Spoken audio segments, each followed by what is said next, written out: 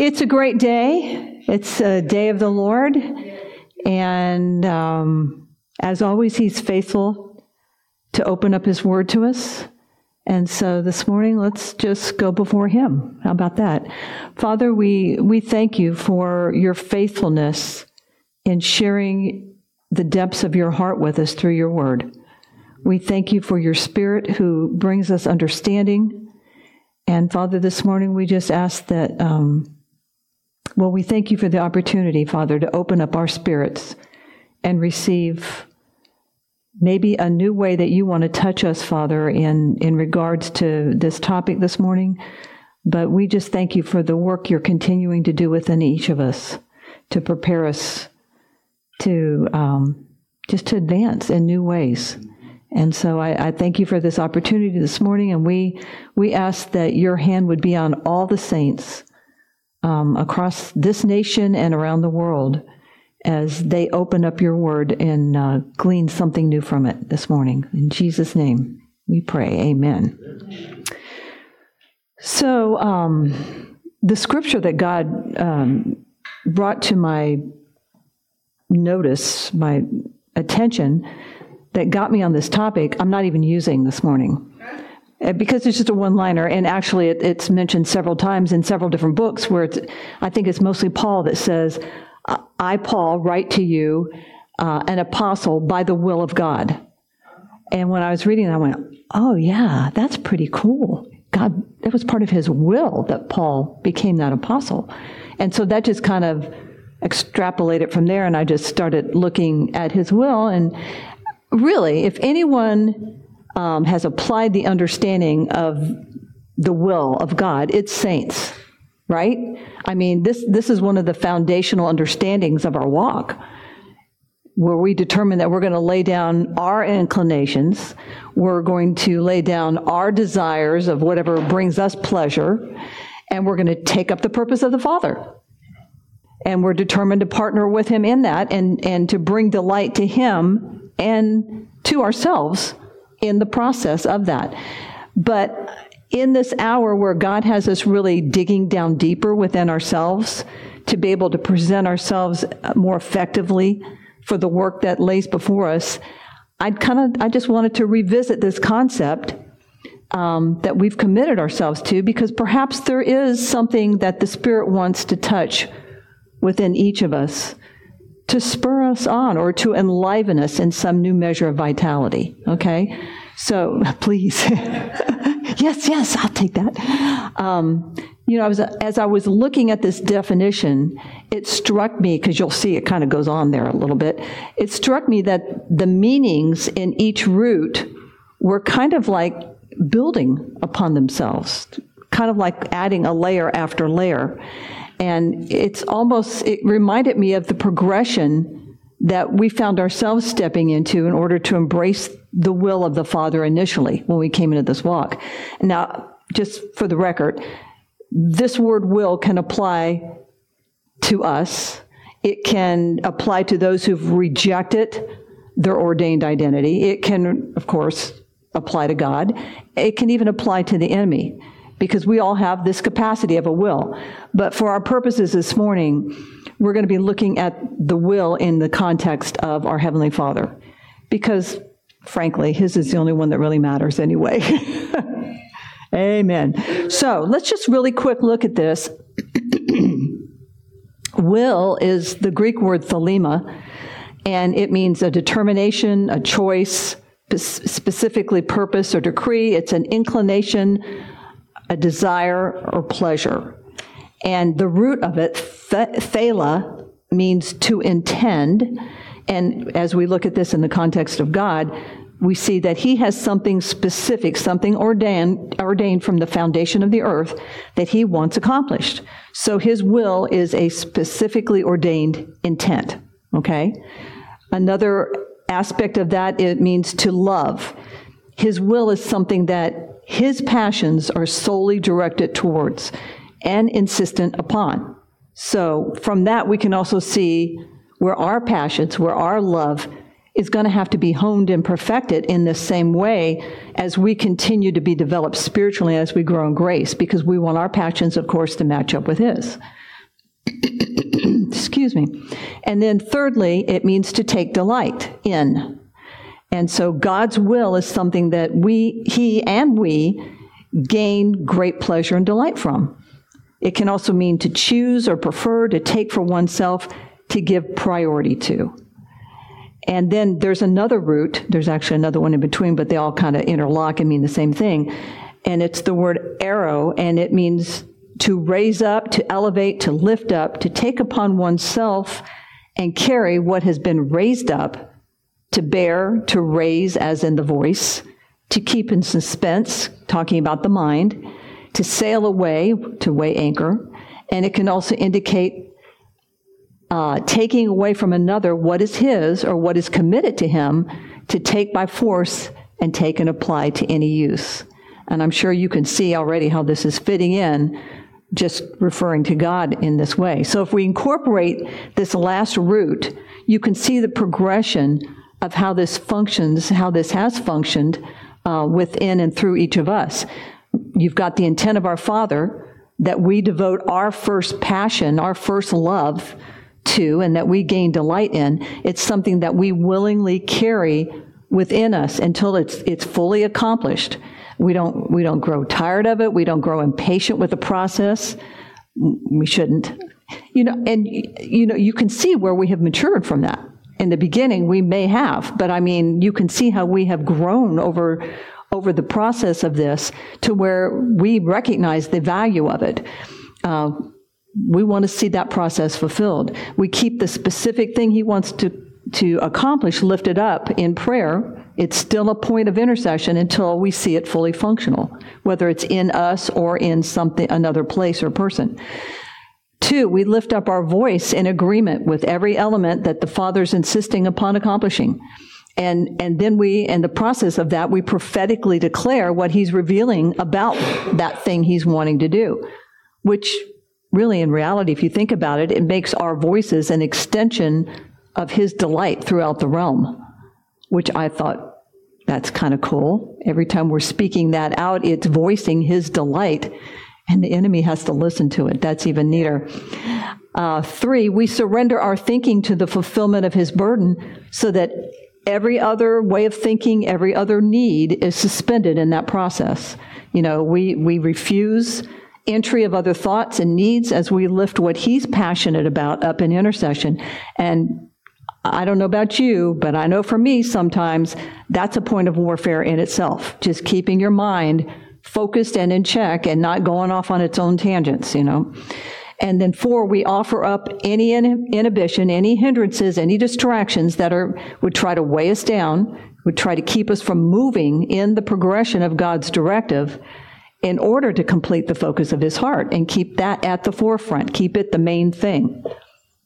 Finally, when His will requires warfare in the Spirit, we don't just go, oh, okay, well, all right. No, we stir ourselves up. And sometimes we have to work at that to engage in that point of warfare, but we stir ourselves up to do battle in order to take what rightfully belongs to our God and apply it to His purpose, to the thing He wants to do, knowing that that may cost us our time, it may cost us our comfort, it may cost us attentiveness, or anything else that is dispensable in the eternal picture. Yeah. But do you see how all of this fits so neatly into Thelema? So while all of this is necessary to really effectively function in kingdom business, some of these have had to be honed in us through time. And some of them, they're still being honed. I think back when we first began this walk, we committed ourselves to His will and obedience because why? We knew this was truth. We knew this is what we've been looking for, right? We probably could have worded it different ways for all of us, but it came back to, this is what I have been longing for. I have to go with this because I see God in this, and I see that this is what He wants. Yep. And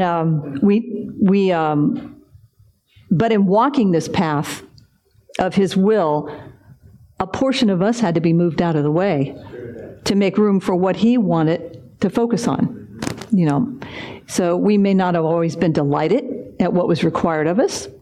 In fact, I can remember some times when I was kind of under my breath but we knew that in order to stay true to what he wants, we need to submit. But at some point, and here's where I think we can all really relate to, at some point, delight in him overcame the delight we derived from our own will. Right? As we surrendered more and more of ourselves, until then that became the necessity. It became even the point, dare I say, that we anticipate and look forward to, because we know it's actually working and refining us in a new way that's necessary for what lies ahead. So I think, frankly, as long as we have breath on this earth, we're always going to have to fight for and choose that honing process within us, because the stakes continue to increase as the kingdom expands by virtue of the enemy losing real estate. So I did think it was really interesting, though, as I was reading through this, how these different layers really seem to indicate a progression that we've lived and grown in. So why are we even talking about something that we've been living? I know there's not a one of us in this room that doesn't have a desire to do the will of the Father. That's what we've committed our lives to. But I do think a look at the will of God in light of where we stand today, in light of how we've grown and what lies before us, might be a profitable reminder to help spur us on towards greater works. So I think it also dovetails very nicely with the principle of elakistos. I can't say that word. It's not there's that elakitos, I think is, that Pastor Ron has recently been talking about, and also Mark's teaching on delight. You judge for yourselves, though, but I think you're going to see how that kind of works into this, too. I just know there's a reason why God is having us become so personally transparent in this time frame that we've entered into. And he's really, we're always going through the measure of this, but in this particular, as we've stepped into this new phase, if you want to call it, turn the page, however you want to refer to it, there's a new point of refinement that he's doing. So with all that, let's look at the first usage of this in a verse that every single one of you are going to be very familiar with since you were kids, probably. And that's how the kingdom of God and his will mesh together. And so we're going to be pulling our scripture, looking at Matthew 6:10, where it says, "Thy kingdom come, thy will, thy thelema, be done in earth as it is in heaven." And I'm going to be able to talk here in just a minute. Okay. So if you recall back in Scripture, one of the main things that Jesus focused on and taught on and preached on and discussed and everything else while he was on earth was the kingdom of God. Okay. I've heard plenty of sermons, as I'm sure you have as well, plenty of teachings and even comments on the kingdom, of what constitutes kingdom work, and therefore what constitutes the will of God. But the average believer, I think, has confused the will of God with the will of humanity.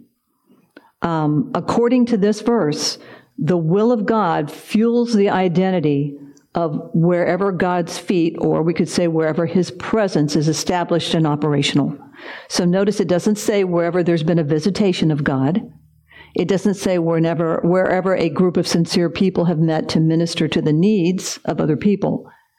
Wherever the Father's authority is established and operational, where his desires, his purpose, the fulfillment of what he wants to accomplish in accordance with the identity ordained for that place, then you're going to see his kingdom begin to function on earth as it was in heaven. And God delights in seeing this set in motion, because the light of truth is always going to move aside darkness and enable everything that God intended since its creation to function in vitality there.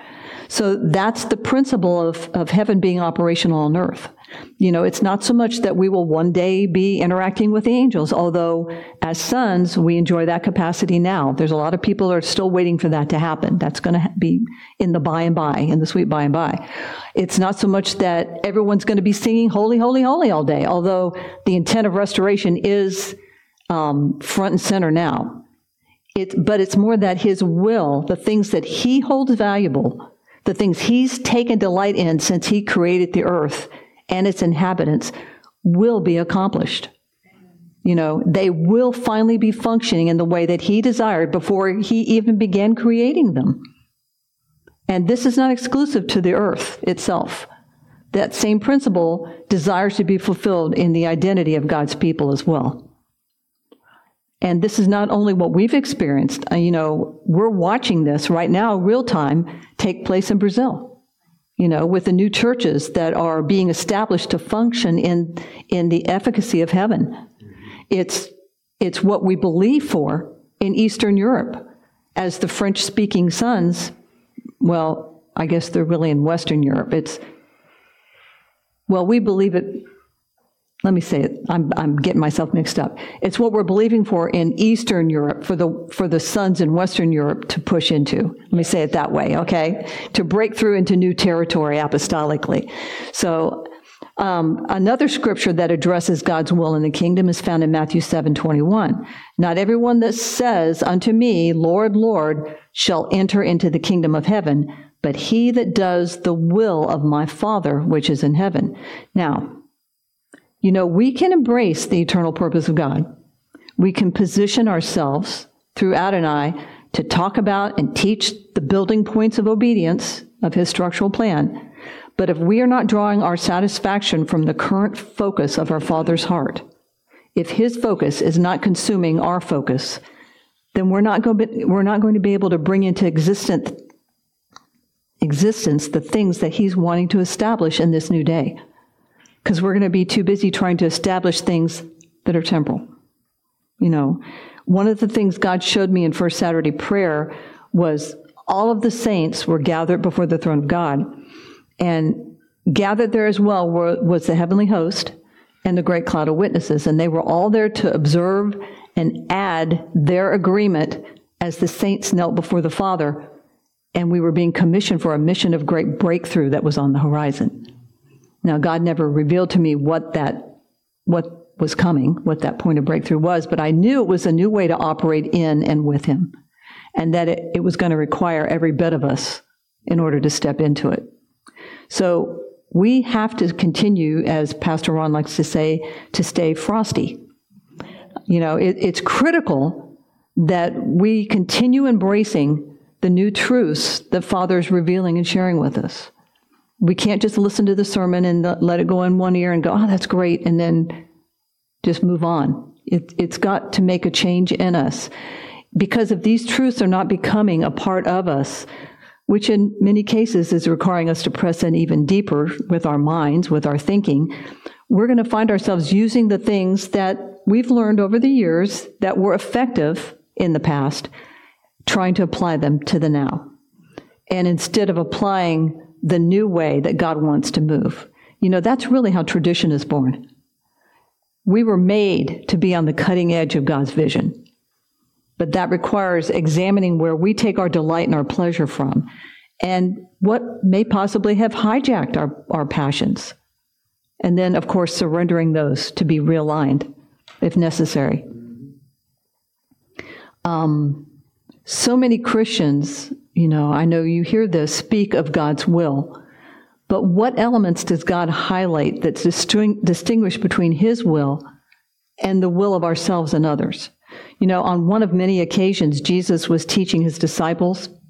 And as he was doing so, his mom and his brothers were outside the door.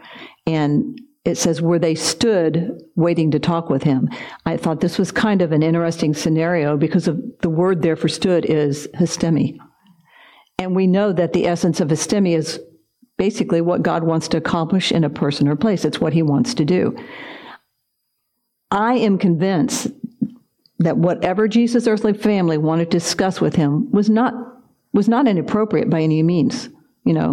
However, what they wanted to accomplish in that moment and what the Father had directed his Son to accomplish were obviously two different things. It's not a bad thing, not the best. It's not the thing that's precisely homed in on what's on his heart. So this is where we see Jesus stretch his hand out towards his disciples and say this following in Matthew 12:50, for whosoever will do the will of my Father which is in heaven, the same is my brother and my sister and my mother. I know there's been several emphasis about this in Scripture, about they were trying to deliberately pull him off course, or they just wanted his attention for something, some earthly matter. I don't know what they wanted Jesus for, but I don't really think this was as much a slam against his family, because remember, they were all disciples of Jesus as well. I think it was more of an opportunity to delineate between what really constitutes family for sons of God. The will of God fashions a familial bond in the spirit that goes beyond flesh and blood. True. And I think every one of us in here can agree with that. It's not that we love our earthly families less, but when you're united in the internal intent of God himself, nothing else can really even compare or relate to that. It's a spiritual union that rises above a natural union. It's an eternal desire that rises above humanity's desires. And Jesus very clearly enunciates that when he says, whoever is going to carry God's burden over and above the burden of humanity, the burden that humanity is focusing on, that's who my family is. And it brought to my mind the scripture where John says in 1 John 3:16, hereby perceive we the love. We really know and understand how to breathe hard after God, because he laid down his life for us, and we ought to lay down our lives for those who are the family of God, for our brethren who are devoted in faith at the right hand of God. Amen. Yeah, that is an amen. Now, this, of course, does not discount familial and job responsibilities on earth, but we know how easily those can subtly slide into place beside or even sometimes above our first love and usurp priority. Yeah. No, that's okay. Hello? Okay. Yeah. And this is especially true in the moments. We're going to Buffalo next week and going to see family, but it's going to hone me to be in that moment you're talking about. And you talk about being with the family and stuff. And we have family visiting right now. And as I'm talking to them and talking to Lisa and different people in my family, what you're saying is so true. It's so fresh in us right now. I feel like it's being brought up and bubbled up and refreshed every second. It's a very lively, refreshing, electric thing. Mm-hmm. I mean, it's not what?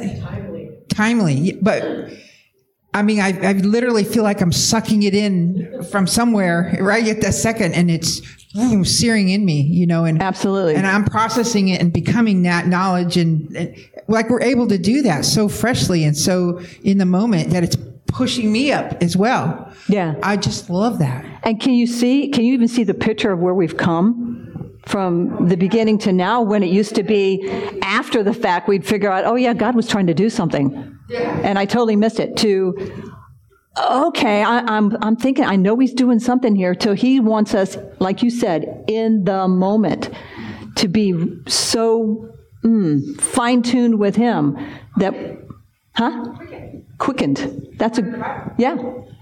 And it also reminds me of when Pastor, gave that teaching on the razoir, that razor's edge.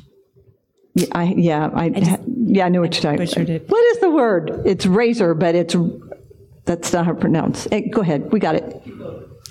Anyway, and that cutting edge, precise. Edge, that the prince is the word in the natural, but it's what he's called us to be is really, and as you've said, frosty. But it's that cutting. That's that living on that, being able to cut through that bone and marrow. That really is that double-edged sword. Yeah. And that's what we've been called to do. Yeah.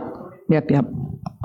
So, yeah, it's always going to be guarding our passions, protecting them, because their first and foremost devotion is to the Father and to his will. So Matthew 18:14 says, even so, it is not the will of your Father which is in heaven that one of these little ones should perish. And I put other references here where basically it's another indication of that same scripture. But I was thinking about this scripture, and I mean, even recently, I have seen the misunderstanding of God's will applied from this verse to our present societal circumstances. You know, people are using this scripture, well, they use it for all number of things, but they're using it to combat child trafficking with, and the resulting consequences for those who are guilty of that. It is a vile, vile crime, you know, but let me just say, yes, Jesus illustrated this truth by drawing in a little child. And certainly, does he care about children? Absolutely. If for no other reason, the most important reason is because they have the potential to grow up to be sons. So of course he cares about children. He cares about innocence. But this goes so much deeper than a natural state of affairs. You know, the scriptures are breathed by the breath of God. My sister and I have had this conversation because of her Bible study and how it's taught and taken, you know, that she attends. But the scriptures are breathed by the breath of God. They're inspired by the Spirit of God. If they were meant for us to take them solely in a literal sense, without ever going deeper into spiritual consideration, I'm sure we'd all be walking around with missing right eyes, trying to write left-handed, and gimping on left feet. You know, if your eye offends you, pluck it out type thing. I mean, really, how do you address these things if you're going to take it literally? You just pick and choose, well, this is literal, and this is, now this we'll look at it spiritual here. That never made sense to me, how you just juggle that around, and how do you know the difference, you know? Control, that's true. Little ones here is referencing the spiritual individual, and I know you know this, who's in the process of becoming a son and eventually an heir and a joint heir. It's not the intent of the Father that any of these immature sons in training should be reduced to a state of uselessness. You know, Father's will is that they become useful, powerful, and effective for his kingdom. And I think it's safe to assume, with this negative emphasis here, that it brings great displeasure to our Father when he sees this occurring. It's the very thing you're saying is we're opening up those opportunities for them like God's opening it up for us. Right. And we're walking into those same opportunities as we're opening up the opportunities for them. It's like, we're like, look at us, we're doing it, and we want you to do it. Right. Exactly. And you speak of displeasure, and certainly pleasure for God is when he sees things working as they're supposed to. Right. So displeasure would be his view of things that are corrupt and have not been working and that have been overcome by the enemy's plans. And the way people will play into that is, you know, it makes for his eye to look for that one who will stand there in the gap. So when you realize that someone has caused one of these that was hungry for him to perish, to be destroyed, I think displeasure is not even a strong enough word. You know? Anyway. We see that reference in Mark 9:42 as well when Jesus says something similar about whoever leads astray a little one that believes in him, it would be better, it would be expedient to present that individual with a millstone necklace as they're thrown into the sea. I mean, and that's probably a kind thing to do for what is really being destroyed there. This entire process of being developed as a son brings immense delight to our Father in heaven. And you know, I'm not sure that we always remember that aspect in regards to ourselves. You know, Father takes great pleasure in witnessing us develop continually in grace. But he also inclines himself toward us as we're doing that, providing whatever we need to carry us, to help us carry that burden into completion. And we have seen that over and over and over until it's so much second nature for us, we just assume everybody gets it. You know? Until you're talking to someone and you realize, whoa, okay, slow down. We are not on the same page. But being passionate about the growth of his sons, is a key element of God's will and a critical point in our relationship with him. So we need to really look at our growing and being developed in him, and even those times of refinement as times that are bringing him great delight. I love this next one because it's like the poster child verse for sons concerning God's will. John 1:12 through 13, for as many as received, as seized or laid hold of him, to them gave he power to become the sons of God, even to them that believe on his name, which were born not of blood, nor of the will of the flesh, nor of man, but of God. You know, the enemy subterfuge that has bamboozled so much of the church by this passage must really grieve the Lord's heart.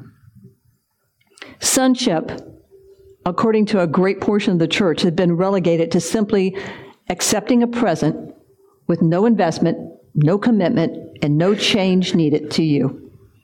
Sonship becomes an automatic position you step into when you receive Jesus. But this word for received is much more forceful than simply accepting a gift. It's a grabbing hold of, it's a seizing. It's a concept of surrendering all that we are in order to take hold of all that Jesus is until we become the identity of who he is. It's grabbing hold of Jesus as the living word. If you read the scripture before it, it describes that. It's grabbing hold of him as the light of truth within us and not allowing anyone to wrench that determination to become like him from our grasp. We're going for it. I mean, that's why we're here. It's the realization that the purpose and intent of his will takes precedence over everything else in our life, and that whatever business God is transacting at his throne is now going to be the business we will take responsibility for, especially in regards to being stretched in obedience in whatever way is needed. And that it harkens back, it may hacken too, it harkens back to the elastistos, dadgum, that's a hard word to say, teaching of Pastor Ron, because we bend to his will. That is the birthright that's reserved for those who will reside in the will of God. And the thing that's happening, at least for me, is that whole thought process of the will, obedience, all of those things is transforming even more so into other aspects of life, of my life. So I don't look at things at work the same way that I used to, and like I used to, and then like I used to. But you look at things that are happening and you see how God is working and how you're a part of that if you're in his will. You're partnering with him in the will part of some place that you think, how does he fit in here? Oh, well, he does. So that's very cool, because really his will is like corrective glasses for our vision. You know, so I was thinking, you know, it's like our identity finds its source in the will of God. Sure. In his original intent. So I'm no longer Vicki. I no longer get to default to my feelings, to my emotions, to my filter that I view things through, to my safeguards that may provide me some sort of personal security. I am Vicki, who is going towards or growing towards becoming Christ-like. This is what God desires for all of his people. And you know, I think a lot of the church throws that term around with good intentions, Christ-like, but never fully realizing what the cost of that really is and what it really is going to require. So when God declared at creation, let there be light, don't you think he already had sons in mind? Don't you think he already had you and me in mind as reflecting the light of his truth at that point? Absolutely, I do. God envisioned and chose this identity for us before we were ever even formed in our mother's womb. That's, to me, mind-boggling, you know. And oddly, the fact that so many think that this birthright is a done deal when you accept Jesus as your Savior is, as I was reading, it's countered in this very verse. It states that you cannot become a son from or out of blood. Now, at first I thought about, our genetic engineering, your parents, your heritage. But then I realized not even Jesus' blood can make us sons. Certainly his shed blood paved the way for us to access and become sons. But sonship itself for us is the same as it was for him. It can only be found in committing to and carrying out the will of God. I mean, he had to choose that same path. Doing the will of the Father is what made him the Christ, the anointed Son. That's true. So what about the areas that we've already submitted to being stretched in? What about those things that have become more proficient in us because we've done them so long that God has really, honed them in us and they've become a little easier? The things we were at one point, yes, I'll be obedient, but Kim's grinning because we can relate.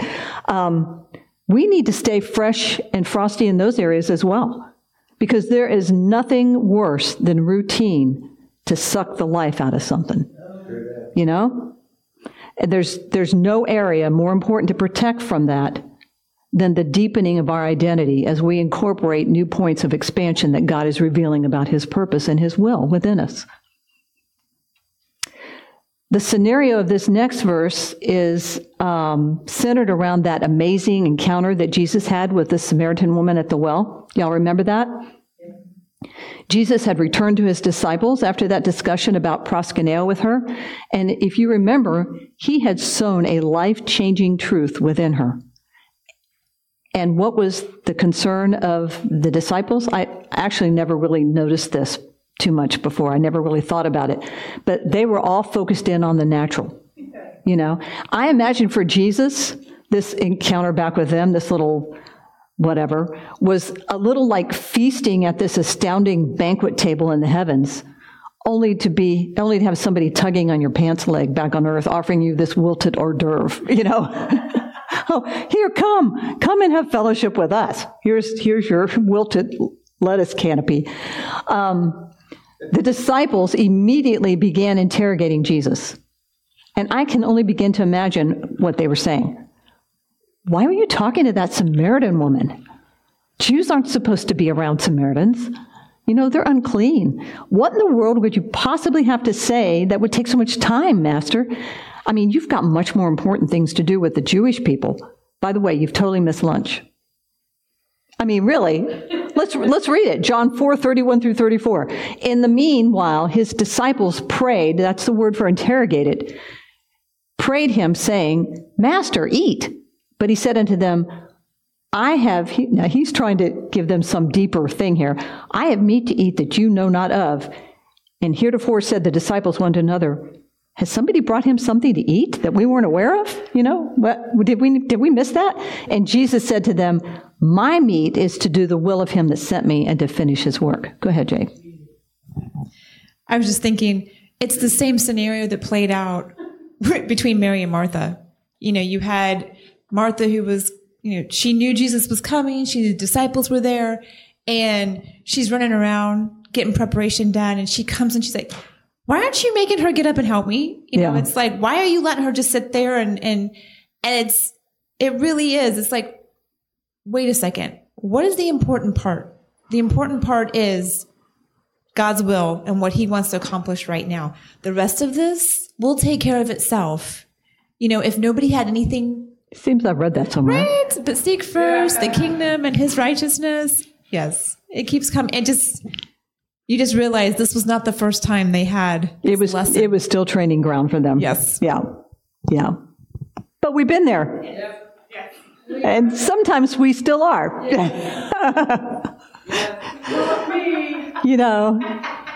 The emphasis of the disciples was on the natural circumstances, on the state of Jesus' physical man. In this case, whether he'd had any food to eat.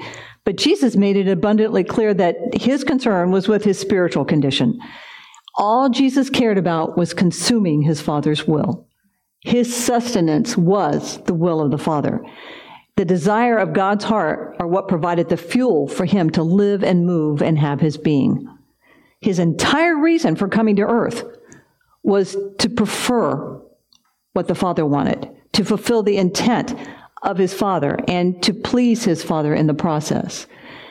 And I was thinking, with all of the craziness happening in our world today, it's really imperative that our essential nourishment comes from consuming the will of our Father and not from the things that we see, the things we hear, the things we sense or feel around us. Our mandate is really no different than Jesus.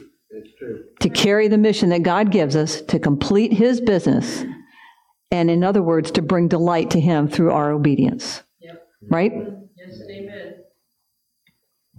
Sorry, I just keep remembering.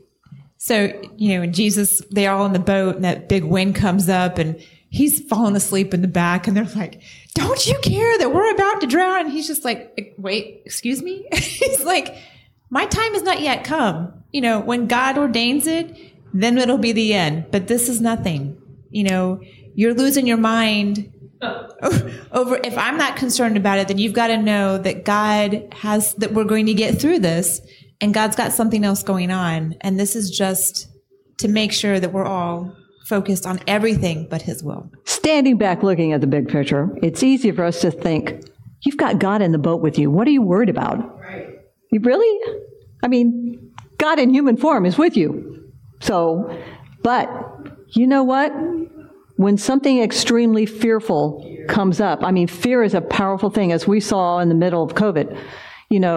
And it's still being used. The pathetic commercials I see come across TV, and I'm just like, oh my gosh, at this point, really? You are scratching the bottom of the barrel to try to introduce the fear, with shingles and with COVID. I saw one yesterday, still one of the leading causes of death. It's like number 5. After heart attacks and all these things that the COVID shot caused, by the way, all these other things.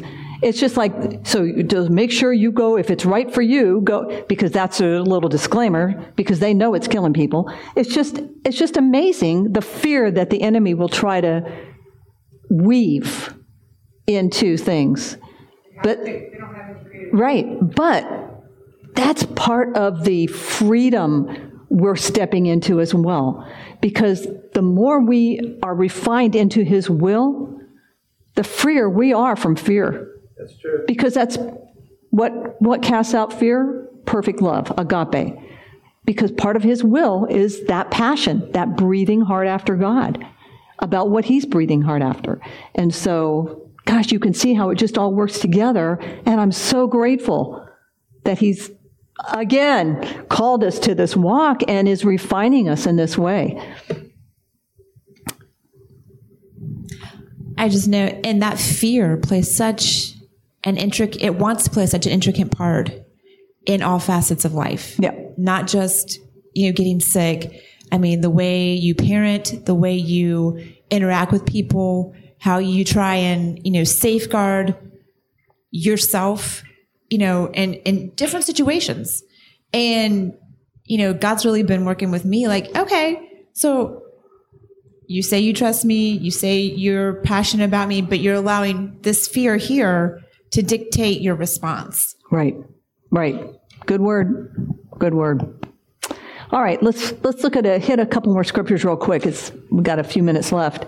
Romans 12:2, and be not conformed to this world, but be ye transformed by the renewing of your mind, that you may prove what is that good and acceptable and perfect thelema of God. I know we've heard this taught on before. Pastor Ron has done an excellent job a couple of times, but it bears repeating in regards to knowing God's will. If you want to be ready to move into the next thing God wants to do, then we simply need to be what God needs us to be in that moment and make sure that our mind, along with anything else in our life, aligns with that. As we are prone to always say, our mind is always at enmity with our spirit, so that your mind is part of what has to get in alignment here. And that's how you know whether you're presented with what you're presented with is the genuine desire of God or whether it's desire that you or someone else. But the vantage point to be able to see that and to know that comes from being and functioning in who we're called to be. Here's another one along those lines. Paul, in his instruction to the saints at Ephesus, warned of joining in with those who are replicating ignorance in regards to the things of God. There's a lot of that going around. This type of fellowship yields only barrenness. When you join forces in any way with this type of thing, nothing profitable for the kingdom of God can come from it. Ephesians 5:15 through 17. See then that you walk circumspectly, that your steps are accurate, they're exact. Not as fools, not as those who are unskilled, that have no insight, but as those who are wise, who are skilled and have keen insight, redeeming the time because the days are evil. Wherefore, be you not unwise. Don't act rashly, quit being stupid, but understand, that really is a definition. That was not I know you think that was my translation, but no. But understanding, putting the perception with the thing perceived, what the will of the Lord is. Hallelujah. Understanding what the will of the Lord is. We know a little something about evil days, don't we? Yep. We're walking in them. So there's no greater need for comprehending what God's will is than now. Now's a good time to know God's will. Understanding what brings delight to our Father is what will keep us from acting stupid. Preferring what He wants to do above all else is what will fuel our wisdom as we shine as the light into the dark places. Asking for clarification, asking for a friend. Sorry. So when you say stupid, are we talking stupid in the natural or stupid in the spiritual? Yep. Thank you. Okay, I'm totally clarified now. Yes to both. Yep, the spiritual always impacts the natural. So I don't think you can be stupid in the spiritual without it kind of leaking out into the natural. Sorry. Okay. Let's end with this last verse in Colossians 1:9. You asked. For this cause, we also, since the day we heard it, do not cease to pray for you and to desire that you might be filled with the knowledge of His will in all wisdom and spiritual understanding. The church at Colossae functioned in great vitality and effectiveness for the kingdom. They were just a remarkable group of saints. And as well, they set a great example of faithfulness to God's purpose, of agape for all of the saints, and of the hope that they held that ended up producing great fruit for the kingdom. And as a result of that, Paul and Timothy never stopped praying that these Colossae saints would continue to move forward in the will of God as they recognized and learned to become everything that delighted the Father. And they were praying that they would always ask of God based on what His intent and passion was, not on what theirs was. And they asked that both of these would be done from a position of God's choosing as they turned darkness to light and as they flowed in pneumaticos understanding. This last prayer should really be our cry of intercession on behalf of the saints throughout the world as well. This would be a great prayer to just go back in the Scripture and pray over the saints around the world. Knowing the will of God is a tremendous treasure that most of the current church has no grid to grasp. But we do. And throughout this journey, we have surrendered to the change needed within us in order to move into greater dimensions of His will. And God willing, we'll continue to do that at whatever cost is required so that we can expand in even greater ways and in greater works. But we're going to have to keep examining this area of our lives so that nothing is allowed to subtly creep in and dull or siphon off our delight in doing the things that delight our Heavenly Father. We're really blessed to be entrusted with raising up and nurturing others who are learning the great value of God's will. But they need to be at the forefront of our intercession so that they will continue to expand as well. Amen? Amen. So, any other comments before we... That word examining that you just said, I think that's key to the whole thing because the world shuns that word. I mean, It's a point of weakness. yeah, and it's not meekness, Right. That they understand, and we understand it, and we understand the power of it and the freedom of it, Right. and the empowering authority that comes from it that we don't even have to worry about, and they think it's a thing you have to totally worry about. They're totally obsessed with that. They have no bearing otherwise, and that's what they're afraid to let go of. Right. And so we come in this way that looks like a butterfly flittering around like a fool, and they don't understand it, but yet they're totally attracted to it. Yeah. And they're totally mesmerized. And that's what's going to pick you them. God's going to use that curiosity that they're going to have, because that's all they're going to have. They're just going to have that. And we're just got to maintain who we are in God to be that flitting about butterfly that's going to pull them into the light, to let them see the glory of God and know that that exists in a real world separate from this mess that they're interpreting. Yeah. You're such an evangelist. Anybody else got a comment before we? Be the butterfly. Be the butterfly. B-E-E, the butterfly. Ah, it's bad. Jay, nope. Net? No, nobody can top that. Well, then how about we pray? All right. Well, Father, we thank you so much for the truth of your word. We thank you for your Spirit who touches the places within us that need to apply your truth. We thank you for the ongoing expansion of our identity that you ordained from before the foundation of the earth. We thank you for the reminder to continually examine ourselves.